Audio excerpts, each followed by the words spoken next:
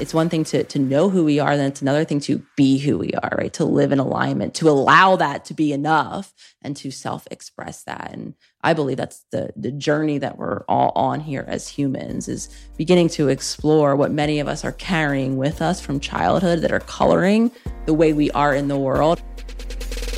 A boss babe is unapologetically ambitious and paves the way for herself and other women to rise. Keep going and fighting on. She is on a mission to be her best self in all areas. It's just believing in yourself. Confidently stepping outside her comfort zone to create her own version of success.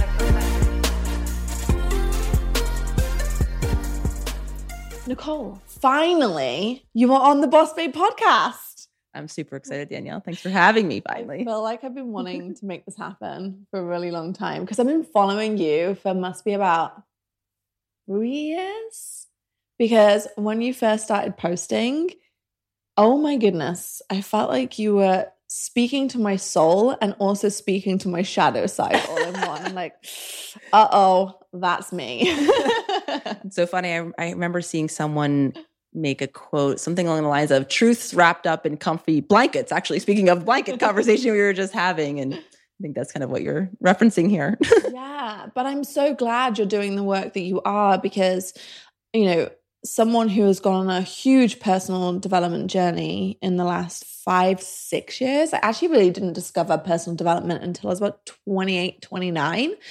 I think it's needed more. And I think the way that you present yours on social media and that it's okay, like you're this and that's okay and let's move through it and past it was such a great way. And so I am really excited that you're actually coming out with a workbook now. So I want to start off the conversation by, the title of your new workbook is How to Meet Yourself. What does meet yourself actually mean?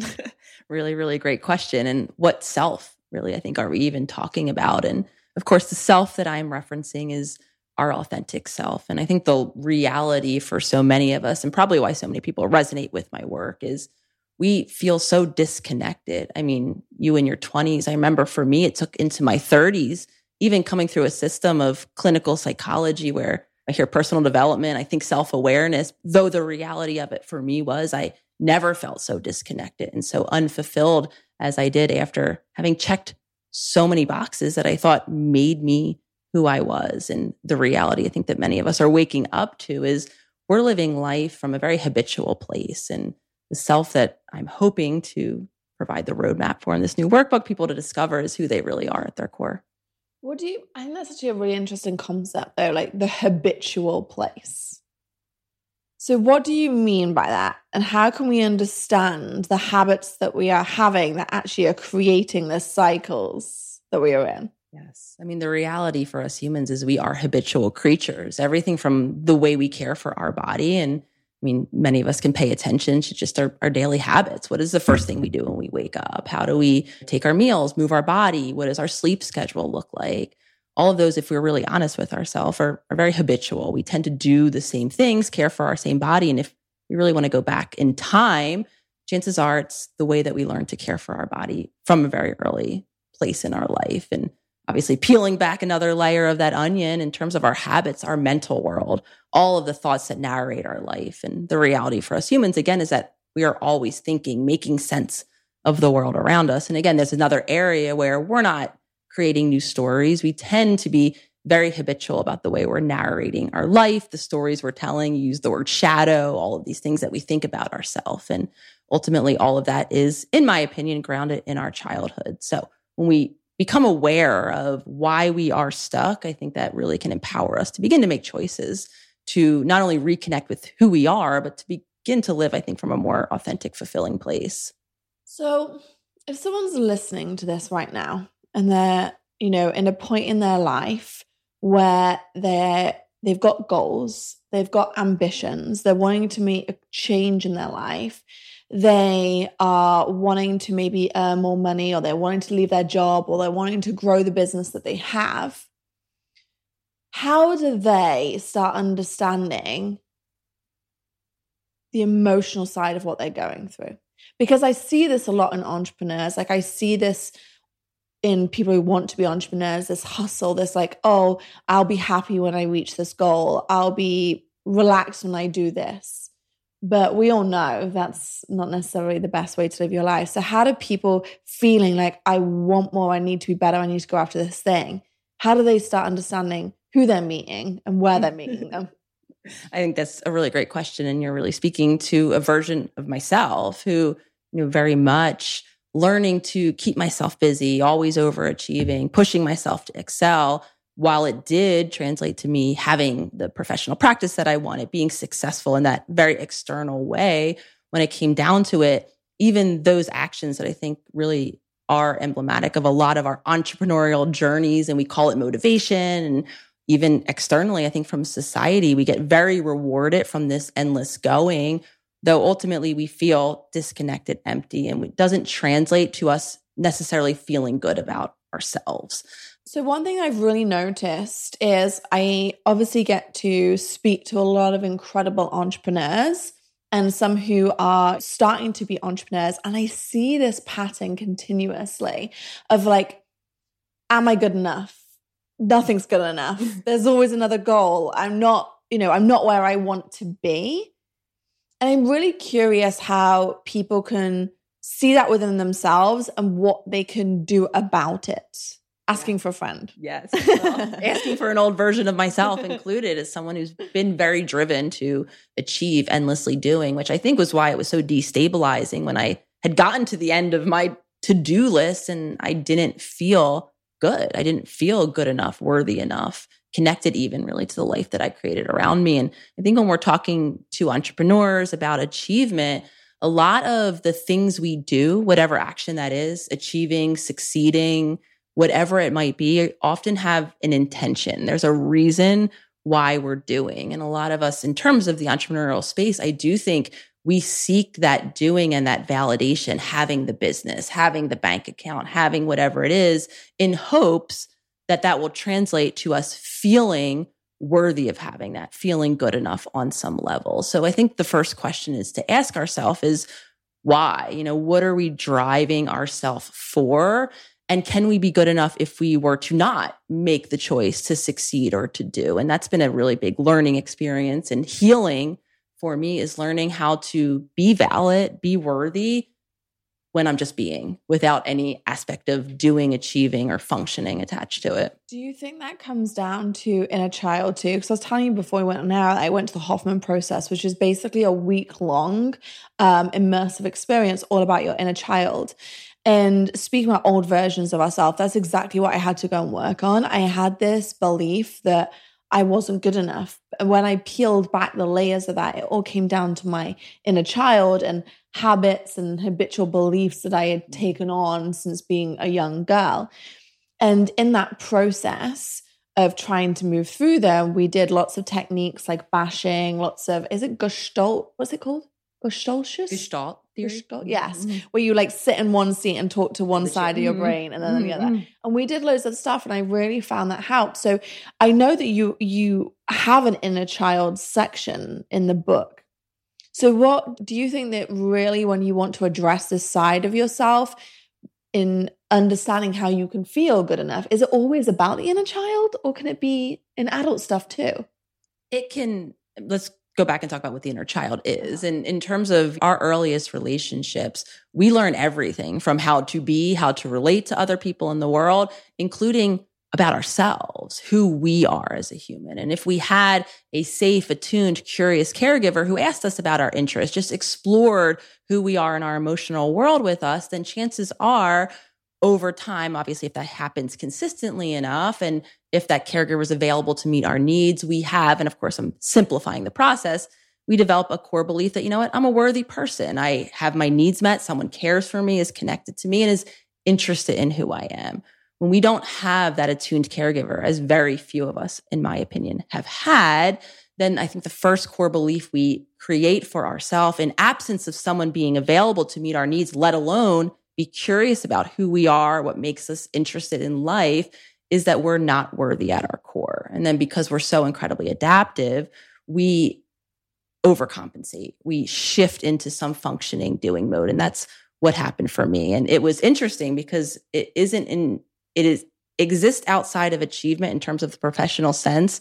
And I see a driving to perform in my own personal relationships, because who we think we are and how good we feel about ourselves impacts not only when we're achieving in business, but how we're showing up for our relationships. And so many of us as adults at our core, because we didn't have that safe environment, because our needs weren't met, because we didn't have someone who was just interested in who we are, we compensate and we shift into, again, driving ourselves to feel worthy in those same ways. Do you think there's ever, like, from this being on this journey of doing a lot of personal and self-development, like, is there ever a point when you're just like, you know what, you're good, you passed this test? Or is that my inner child wanting to know that I'm good enough on the whole spectrum of being worthy, maybe? Now I'm in a loop about it. I'm like, oh, interesting. I think what you're asking in a lot of ways is, where's that done? Yeah. And I think so many of us are looking to check the final box, to be able to rest. And I think the ability to rest in that beingness is ultimately part of the goal. I think that life is an evolving journey. I don't think there is an end point. And I think the reality of us is so few of us are comfortable just with who we are in terms of our shifting interest, our shifting energy, our shifting experience of life. So when we started, you mentioned that there's different aspects of self, right? So there's the emotional self. What is that aspect of it? And how do we navigate and be better there? Oh my goodness, I'm realizing also all my questions like, oh, how can I do better? How can we do better? How can our listeners do better? Like, oh, I probably should work on that more. Our emotional self, I mean, I think an important place to begin is to understand what emotions are. Because I think very few of us truly understand that they are sensations that are happening in our body. They're very important, actual messengers. They are our first interface in terms of how we're experiencing, or the information that they give us, I should say, is how are we experiencing the environment around us? We're all walking this earth in a physical body and having differing experiences, and how that's registering in our body really gives us clarity on, are we safe? Can we use how we're feeling to inform the next decision that we're making? And very few of us, again, when we don't have a safe caregiver to help us navigate our emotions, we don't develop that resilience. We don't develop that vocabulary. We don't develop the ability to deal with emotions later in life. And because very few of us have had a caregiver who knew how to tend to their own emotions, very few of us then had that safe space to explore our sadness. We might have heard, urgings to not be sad, not express sadness, not be angry for all of these different reasons. And we get very habitual in that area as well, because a big part of our emotions is driven by the nervous system that lives in our bodies, by that sensory, that out of our conscious awareness sensory system. It's called neuroception. That's always kind of evaluating the environment around us. And if we didn't have someone to take us from stress back into safety in childhood, chances are every experience that we're going to be having in adulthood might feel unsafe. And then we become emotionally reactive. Let's take a minute to talk about one of my favorite educational platforms, Masterclass. I have been referring back to this platform for years, and I love that you can simply log in and take inspirational classes from world-class coaches no matter where you are. If you haven't explored Masterclass yet, go to masterclass.com/bossbabe and scroll through some of the categories. I think you'll really love what you see. One of the latest classes I tuned into was Anna Wintour's class on creativity and leadership. She takes you into her office as Vogue's editor-in-chief, and it was so inspiring to learn about her leadership style, team culture, and how she encourages creativity in her team. Not only does Masterclass have tangible business development classes that you can watch at your desk or listen to on the go, but it also includes classes in 10 other categories ranging from food, home and lifestyle, music, wellness, design, and so much more. There are over 200 classes to choose from, with new classes added every month. This year, learn from the best to become your best with Masterclass. Plus, every new membership comes with a 30-day money-back guarantee, so there's no risk. And right now, our listeners will get an additional 15% off an annual membership at masterclass.com/bossbabe. Get 15% off right now at masterclass.com/bossbabe, masterclass.com/bossbabe. The other day, the team and I were talking about how much our audience loves biohacking. And whenever we release content based around creating better habits for our lifestyle and health, you all seem to really soak it up and request more. So I wanted to share about our podcast sponsor, Prolon, today, because I've never seen a company like this. Prolon is a revolutionary plant-based nutrition program that nourishes the body while making cells believe that they're fasting. There are so many strategic benefits to fasting, and Prolon helps you hit these goals without actually needing to fast. Prolon's 5-day program includes snacks, soups, and beverages, all designed to keep your body in a fasted state. And you get everything prepackaged, labeled, and ready to go, so there's no guesswork. It's super simple, and it works. Extended fasting of at least 2 to 3 days has proven to produce unique benefits like cellular rejuvenation, metabolic support, and increased cardiovascular health. So, if you're ready for a fasting program that doesn't leave you hungry or exhausted, and instead gives you more energy, I highly recommend giving Prolon a try. Right now, Prolon is offering Boss Babe podcast listeners 10% off their 5-day nutrition program. Go to prolonlife.com/bossbabe. That's PROLON life.com/bossbabe for this special offer. prolonlife.com/bossbabe. Interesting. So let's stay there a second. So if we feel emotionally unsafe and then we become reactive, what are signs that we're doing that? Yeah, when we have really, really big disproportionate feelings, when we don't feel like we can control our feelings, when we're screaming and yelling and we don't really have that choice point to communicate calmly or to remove ourselves. Some of us do the other end of the spectrum. We shut down, we ice, we stop speaking to someone who upsets us, and then pretty much everything in between. If we have a feeling that feels big, and if we have a feeling that feels out of control and that we don't have choice in how we respond, chances are we're probably relying on an older habitual coping mechanism in those moments. So is the goal, let's take it like feelings like temperatures. So extreme cold and extreme hot, right? As in like, oh my goodness, I'm extremely happy being hot and I'm extremely sad being cold. Let's just use it like that, like a thermostat. So we have -50 and +50. Is the goal not to get to -50 and +50, but to stay in like -20 +20? Like is it a bad thing if we have really high experiences of elation and excitement? Or is that an okay thing? Or is like, if our highs are really big, we're going to have really, really lows? I'm curious as to... It's less about how high the high is and how low the low is, and more about how responsive can I remain? And I think what you're asking about is the window of tolerance. And typically what that means is there's a certain threshold where I lose responsiveness, where I don't have a say and I am screaming and yelling or not speaking to you anymore. And I lose the responsiveness control, because we're all energetically different. We're going to experience and register the environment around us. And some of us might feel a higher high to a given event than another person. But I think what we're going for is remaining responsive, being able to say, oh, wow, I'm having a really high moment right now. I'm having a really low moment right now. And I can still stay not only grounded in my body, I can make a choice as to what happens next. I don't allow that emotion to overwhelm me.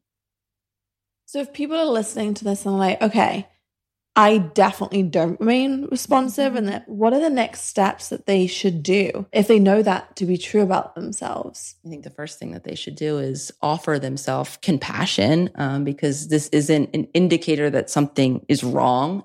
If we, find ourselves being more reactive than not, chances are the reason lays, again, in that early childhood environment where you weren't modeled or you didn't have that safe caregiver to help your actual nervous system feel different degrees of dysregulation and then come back into safety. So compassion, I'm always a huge fan, and it is definitely a necessary part of the journey. So anyone listening, if they're like, oh, geez, I am out of control with my emotions, I'm very emotionally reactive, I'm explosive, I fly off the handle, understanding that you're human. And the answer, again, probably is in those early unsafe, dysregulating environments. And at the same time, becoming conscious to the fact that your body is playing a role. This is a conversation that I found myself really stuck with old clients when I would do individual work, because no amount of insight, awareness, even the best intention to not become explosive that next time would actually help that human create change in that moment. Because what has to happen in that moment,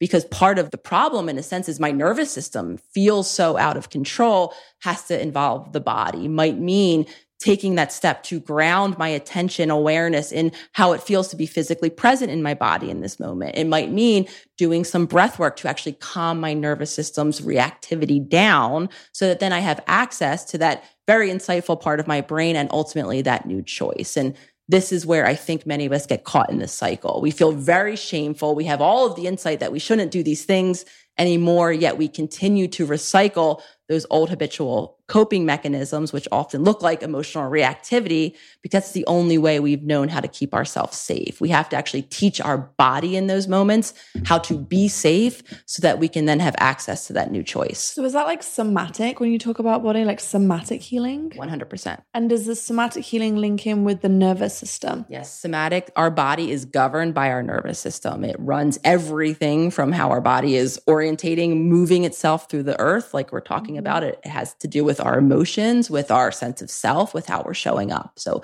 our nervous system really does govern our body. And again, because when we're born, not only are we developmentally dependent, our nervous system is actually still developing into our late mid-20s. So with the developing nervous system, we really need to make sure that we're caring for our nervous system in particular in our body, making sure that we're eating nutrient-dense meals, making sure that we're moving our muscles just as much as we're resting our muscles, and making sure that we're getting a nice, constant, even flow of oxygen. All of those steps are ways that we care for our physical nervous system in our body so that in those moments in time, we can learn how to regulate ourselves. I can really see that actually too, because I was just speaking at a really big event, Influencer Summit, the last couple of days. And I've learned to box breathe, which is like that breathing in for 4, holding for 4, breathe out for 4, hold out for 4. And the change that I feel in my nervous system around that is like night and day. And so what are tools specifically that people can leverage in moments of stress, maybe moments of anger, moments of maybe sadness? I'm just thinking about how our nervous system can take control. I know you speak about nutrient-dense meals, etc., and you mentioned getting enough oxygen, but like, what are some of the habits or grounding techniques that people can utilize? Yeah. So before we talk about the techniques, I think what's important here is to understand we all want to use that tool in the moment in time that we need to. This is where the conversation, I think, around consistent use of these new lifestyle habits really does apply, because the reality of it is once we are in that emotional brain, even that intention to, that box breathing that Danielle just told me about is going to be so helpful in that moment. I'm not going to remember to do it. And probably chances are, even if I remember, I'm going to be so dysregulated because I'm not practicing nervous system regulation in all of the other moments that it's probably going to be largely ineffective. So that's when we really do talk about integrating things like nutrition, sleep, movement, breath work into our consistent practice so that when that moment in time happens, not only am I consciously aware of myself and my nervous system and the role that it is playing, I have a bit of practice at using these new tools. And there's all different types of breath work. Breath work is always my go-to because we are always breathing, and we can become intentional and use practices like box breathing, like a physiological sigh, like just elongating our out breath, like just learning how to breathe maybe deeply from our belly. And really the list goes on. And this is one of those practices that we can do throughout our day. It's a little different than the things where we have to lock ourselves in a room and, or nutrient-dense meals, which only happen at mealtime.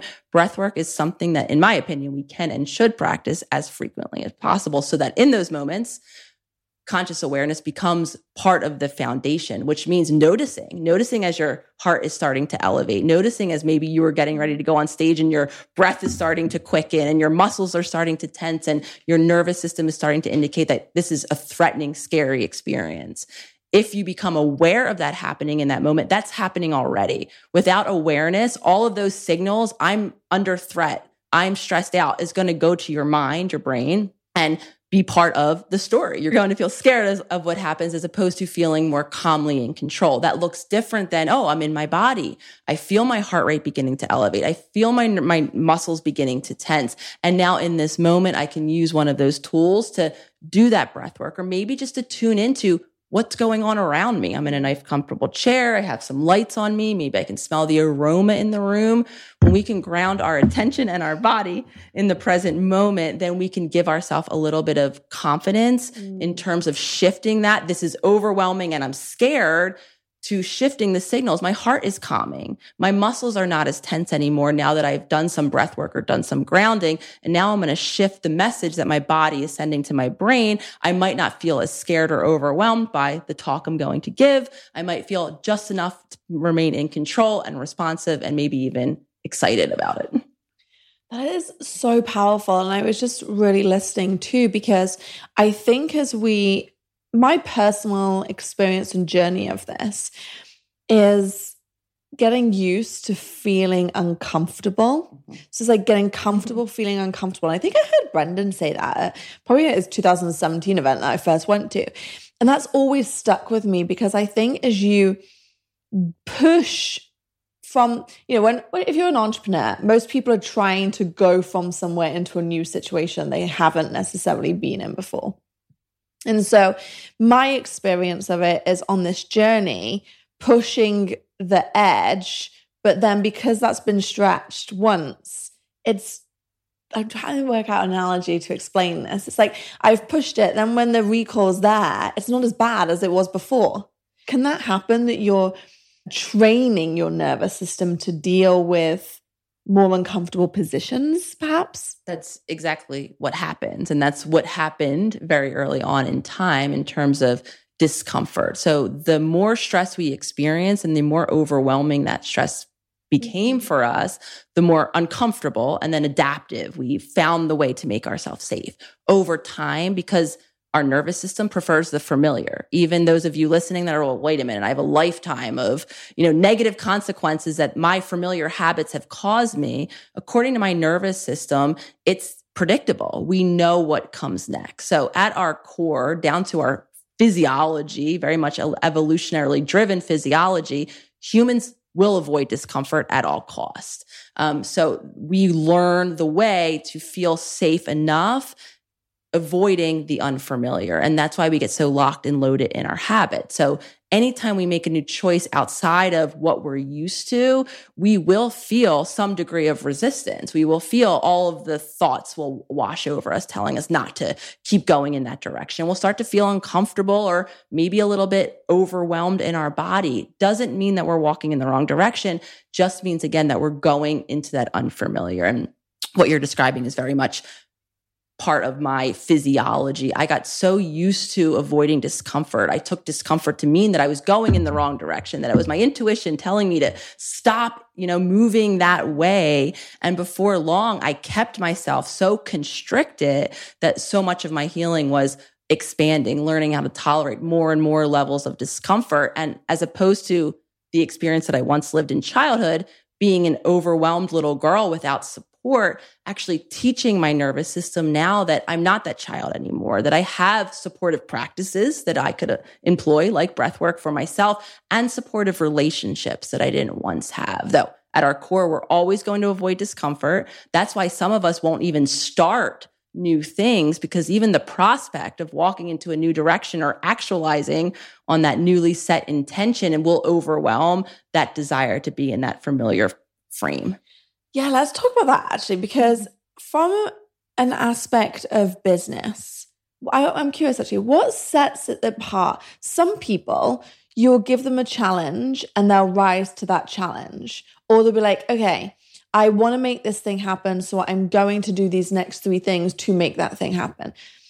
Versus some people being like, I want this to happen, but I'm paralyzed in inaction. I'm paralyzed in, I want it, but you know what? I'm not really willing to stretch as far as to achieve it. Yeah. And so I think a lot of people listening will fall into one of those 2 buckets. Those who are like, yeah, I'm getting on with it. I'm doing the thing. I'm messing up. I'm falling over. I'm getting back up again. And the other group being, I really want it, but I'm scared of falling over. And so therefore I'll just stay. Let's start with that group first, because I think sometimes when we're stuck in inaction, again, it's not that we don't have enough willpower. It's not that we don't have the intention, or the desire even to do the new thing. Sometimes that we're stuck based on our nervous system response. So the first thing that our nervous system will do when something feels threatening, uncomfortable, scary in some way, it'll mobilize, just like I was describing earlier. Blood will start to pump, our heart will start to race, and we will have the opportunity to do one of two things in that moment: fight whatever the perceived threat is, overcome it with our own willpower or force, or flee. If we don't feel like we're strong enough to fight, or if fleeing, removing ourselves is the only option, we will leave to create safety. If that threat is too consistent, if we are too ill-equipped to deal with that, our nervous system will shift us into a shutdown state.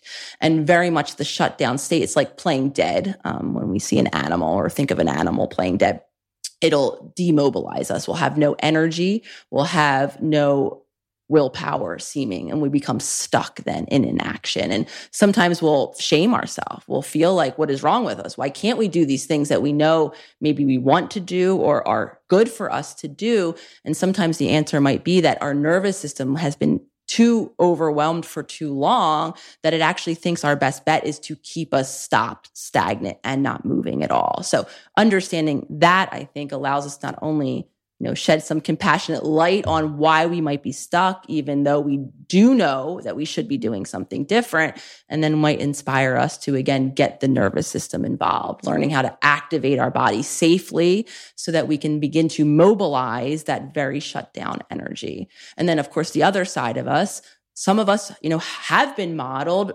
resilience, people having parents who maybe taught us how to walk through discomfort, helped us, supported us through that discomfort. Then, of course, there's the other end of the spectrum, I think, that we were talking about earlier, where we keep going no matter what. We're even overstepping our own limits and our own boundaries, which then, again, I could make a case for probably comes from a childhood experience of that was the only way that I could keep myself safe, always trying to keep going no matter what struggle is coming up, even in cases where we might need to hit pause, slow down, stop, reorganize. So with regards to your workbook, you're highlighting things that, we could be changing within ourselves. I'm trying to think of the word. What is the right word? What are we trying to do?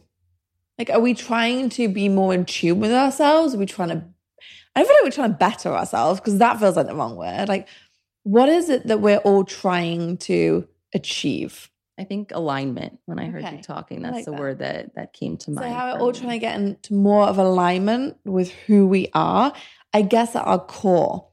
And when we were at Hoffman, we got taught almost like the onion ring or the bullseye. Like, you're in the center is you and your essence. And around it, then there's a little bit of shame. There was like a ring of shame. And then there's like all these other rings, which are environmental factors, upbringing, all these things. And they teach you that really it's about coming back to your essence and being in full alignment. What motivated you to create this book and workbook? And what do you hope people achieve by going through it? So the seed, I think, for the workbook was planted when I was writing how to do the work. It was very intentional in terms of that first book and presenting, an overview of holistic wellness and, of course, some practical steps of how to create change. At the end of every chapter, I would include journal prompts practices, though the whole time I was writing, and I knew that there was a lot more that I could include in terms of a full comprehensive journey, in terms of peeling back. I love the onion analogy, all of those different layers. So for me, the hope is that this new workbook now becomes a roadmap for wherever you are on your journey to begin to reconnect. And interestingly, it is a process of pulling back all of the onion. I imagine people who hear me speak and, want to meet their authentic self, and even the title of the workbook, How to Meet Yourself, that's the goal. We want to see who, meet who, reconnect with who we really are. And I very intentionally created or separated the workbook into 3 separate sections that begins with the body, and then we progress into the mind, and then the final section is the spiritual or the authentic self component of it. So that very strategically comes at the end, because really we have to first integrate the fact that we are in a body, locate ourselves in a body in time where those feelings live, understand whether or not we are having nervous system dysregulation that's causing maybe our emotional reactivity, driving us to continue to perform and achieve even though we don't feel good enough at our core. then peeling back the layers of the inner child, everything we're talking about, all of the ego that comes down to it. We essentially have to discover who we're not before then we're left with that space to tune into, to determine whether or not we're living in alignment. What do I really want? What are my core, deeper needs? Not needs that I had to, fulfill to keep myself wanted, worthy enough in these early relationships. What do I really kind of want in terms of my essence? What's my purpose, my passion, and all of that good stuff? And it isn't until our body is balanced and we're safe and we've peeled back all of the effects of the conditioning, who we thought we weren't, until we then can figure out who we thought we were. So my hope is that this workbook provides a roadmap for people wherever they are on their journey to get clear on what habits are coloring their life, and of course, giving them the opportunity to make more choices that are coming from that deepest space. Do you think there's an age where this practice should be introduced to people? And actually, because, we're like, a lot of listeners are around a similar age and love our parents, but a lot of our parents were not necessarily discussing and having these types of conversation. And I'm watching Natalie with her baby and some of my other friends who have now had babies, and like realizing, the difference in parenting in the generations that have perhaps gone before us. And so I'm curious, like, when is the age that you should start your own self-worth? And then also, like, for your, at one, but also when do you introduce your children to this type of thing?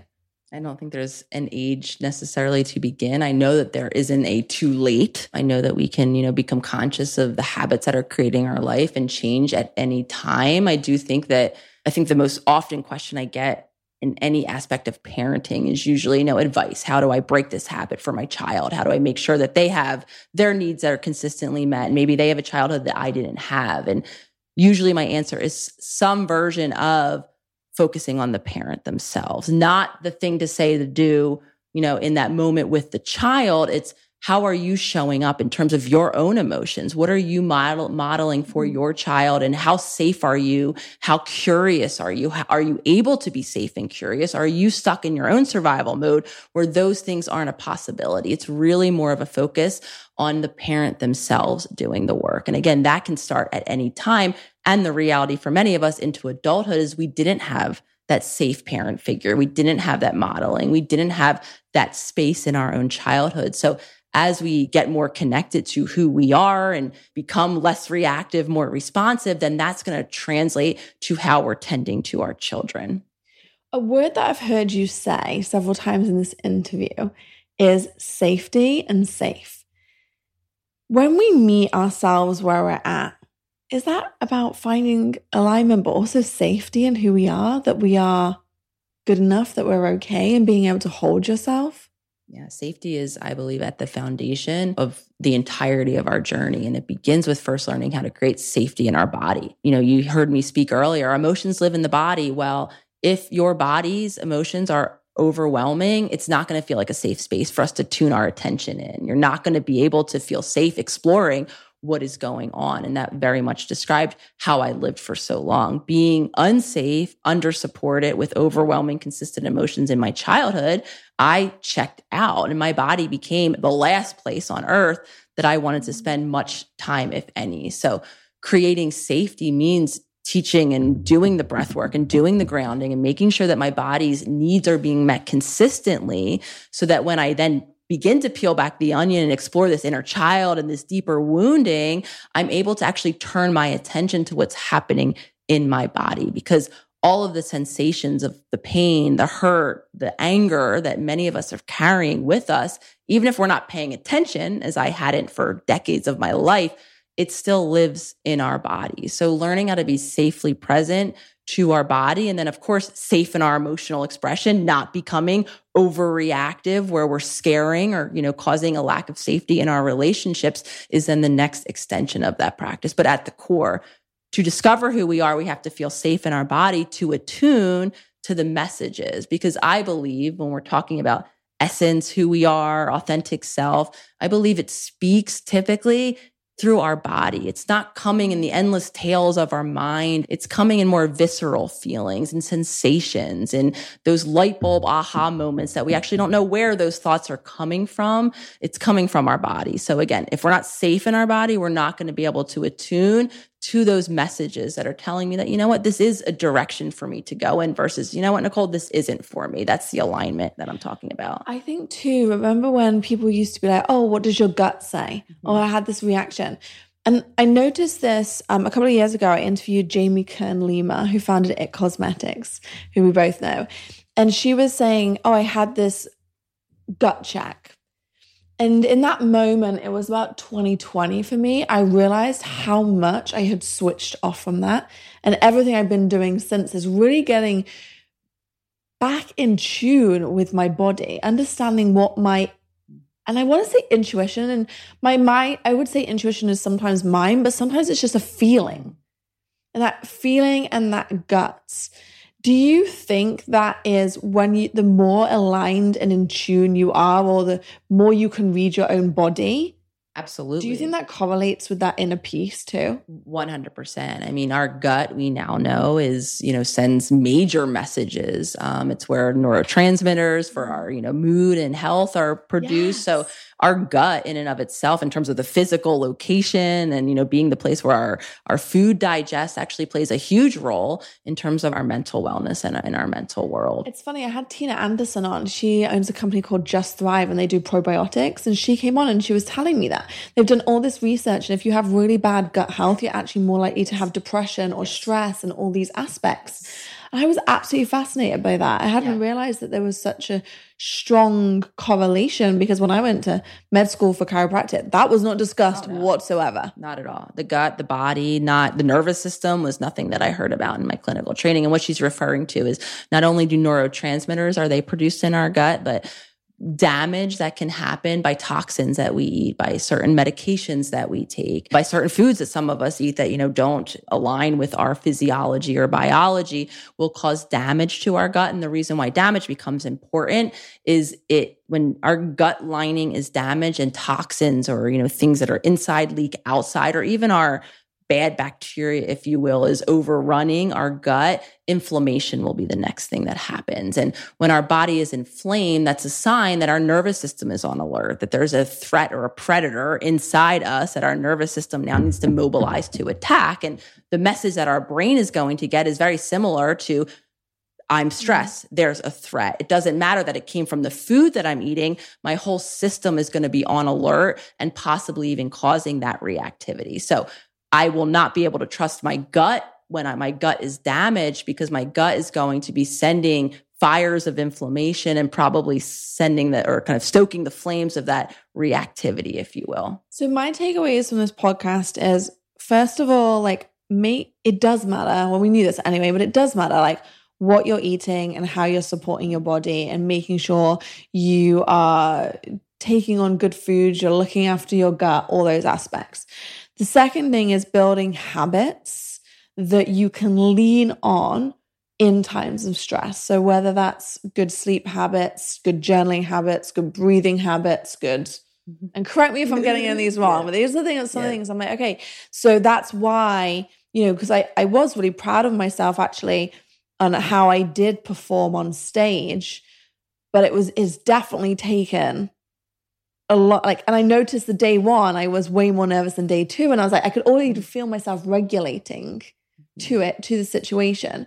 But I think the takeaway is always just building these things generally, maybe even before I do podcast, doing box breathing and just these aspects. I don't necessarily feel nervous before a podcast, but introducing the habits of things that I'm already acclimatized to, because then I can ground in those situations when I'm being stretched that further. And then the other takeaway is to get the book, because I really need to do. I said to you, I'm so impressed. I want to do it with my partner, because everything in here, working through the conditioned mind, the emotional self, the 7 inner child archetypes, I think the more that we can learn about ourselves, I've noticed this anyway, the more I learn about myself, the more at peace I am with myself. Yeah. I think peace is everything. Yeah. Learning and accepting who you are. That goes back to the conversation we were having a bit about our intuition too. It's one thing to attune to it, and then it's another thing to trust it, to act on it. Same thing, when we discover the wholeness of who we are, it's one thing to know who we are, then it's another thing to be who we are, right? To live in alignment, to allow that to be enough and to self-express that. And I believe that's the journey that we're all on here as humans, is beginning to explore what many of us are carrying with us from childhood that are coloring the way we are in the world, understanding, of course, that is not who we are, and then beginning that journey of peeling back so that we can find that alignment, discovering those inner pings, those desires, the curiosity, or whatever it might be. Then, of course, challenging ourselves, walking through the discomfort of speaking, right, those truths, of living those truths in the world, when, of course, then we open ourselves up to feedback and what other people think and how it impacts, right, the world around us. So I think it becomes a two-step process that, in my opinion, is grounded in consciousness, in safety, in the body, and in our wholeness as a human. Love that. So when is the book on sale? Where can everyone buy it? Let's give them the links because it is so good. Absolutely. The book will live in the world on December 6th. It should be available at all major retailers. So wherever you like to purchase books, you will hopefully be able to check it out there. Oh my goodness. Well, listen, thank you for coming on. I know this is not going to be the last time I have you on because I have a million other subjects I wanted to be chatting about with you, because I think we all talk about, like you said, the external goals, things that we want to achieve, but really, you're not even going to be happy achieving them if you don't actually learn to be happy on the journey, learn to be content with who you are, where you are, and who you're being in these moments. So I think it's great work for us all to be doing. And thank you for bringing it to the world in a way that is like easier to get more people doing it. I think that's like, this is the type of book I can definitely give my mom.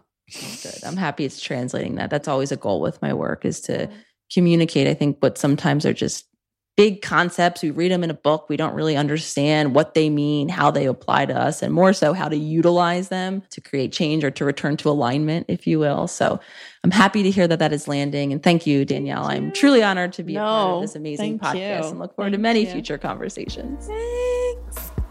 Oh my God, this is so good. Thank you so much for listening. And if you enjoyed this episode on the Boss Babe podcast, then I'd absolutely love it if you leave us a review.